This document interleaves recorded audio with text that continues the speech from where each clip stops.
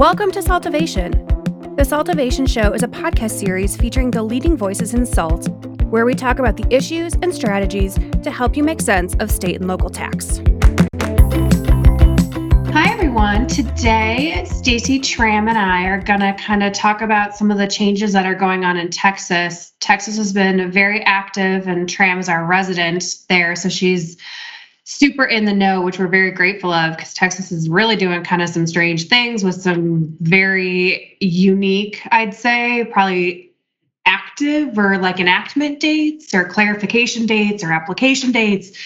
Pick a descriptor, and that's kind of what they're doing, all of the above. So I think just one thing that we know for sure, right, Tram, is that previously, there was a lot of discussion regarding the payroll protection loan, the PPP loan that people were getting, that, because of Texas's conformity to the IRC, it was originally going to be, treated as essentially non-forgivable, right? If it were forgiven for federal purposes, it was going to be income for Texas purposes.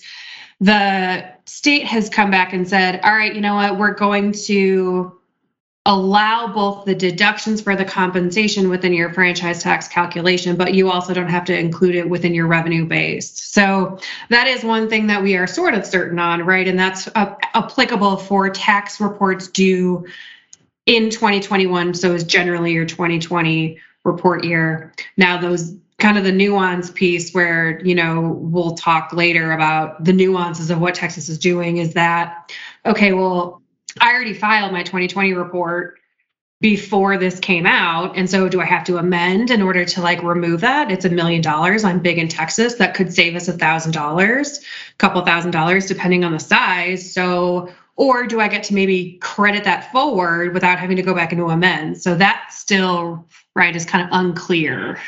Right. I would expect the comptroller to provide some sort of guidance as to how that would work, because, obviously there are a lot of businesses who already filed their, franchise reports that were due this year. So I think, once we see that guidance, it'll be more clear as to how we would advise our Texas-based clients, as well as those who have to file, even if they're not based here.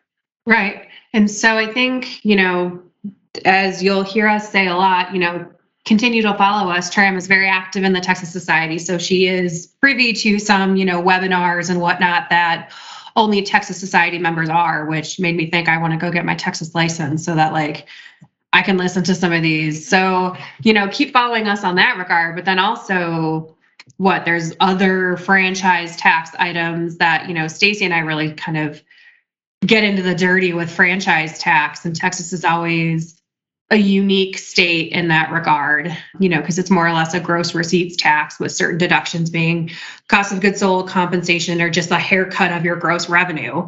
And so a lot of this is kind of what applicable for our clients relates to kind of software and advertising services and associated with the sourcing of those services. So I don't know, Tram, you want to kind of talk us through some of the stuff that you've learned? Yeah, so basically the comptroller is doing a lot of housekeeping, if you want to call it. So revisiting some of these rules, some of these definitions in terms of sourcing, defining terms such as the internet hosting or computer software, digital property type of items and services.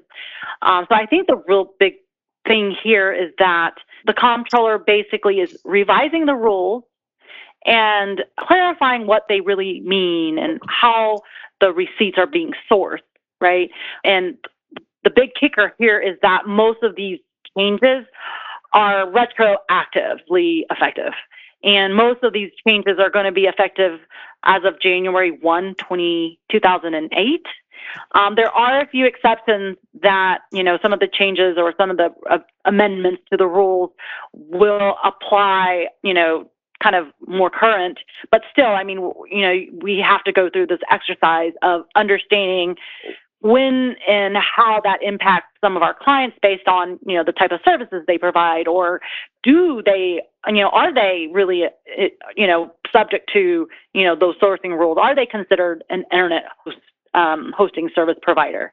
So things like that, I feel like are pretty important. And then again, you mentioned like the advertising side. They provided clarification as to how you're going to source advertising services.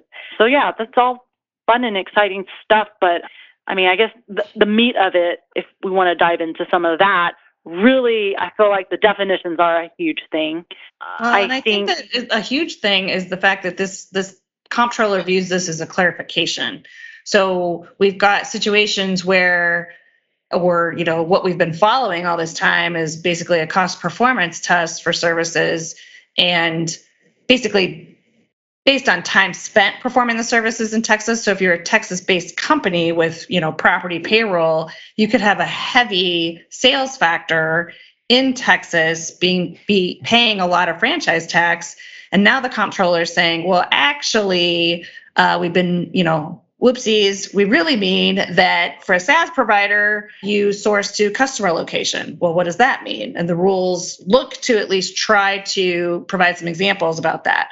Or if you're an advertising company, you need to source a different way. So I think that this is, either an opportunity for some taxpayers, or it could actually cost some taxpayers some money, depending upon whether they're in state or out of state, and applying the rules. And then you also have to take into consideration that we've got a statute of limitations issue, right? So, the comptroller is saying that, hey, we've really, meant this interpretation the whole time. I mean, the franchise or the margins tax went into effect in 2008.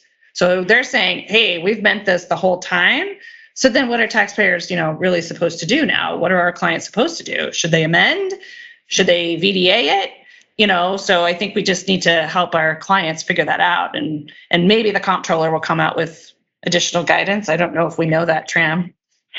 So it's funny because I think the way this was rolled out was, hey, we're going to provide additional guidance on all of these different, sourcing rules, how we're sourcing these services. And so I think that's kind of the idea of these rule changes. But yeah, I think you bring up a lot of really good points in terms of how is it really going to be, these rules really going to be implemented, how we, advise clients who are impacted by these changes. So one, especially, Stacey and I are doing a lot of, voluntary disclosure agreements, right? Where effective a date and time, we were going to remit our history. And so, we were, working under the assumption prior to this, for a software as a service company who we've been following the sourcing rules for services. Hey, we didn't think that you owed any money, but now whoopsie, it's actually destination or like customer base. And then I wonder too, if they're going to maybe clarify, do you maybe on some of this like SaaS stuff get a cost of goods sold deduction now, or are you still only limited to your kind of compensation or, receipts deduction? So there's still just a lot of moving parts and all of this stuff that's happening. Yes, absolutely.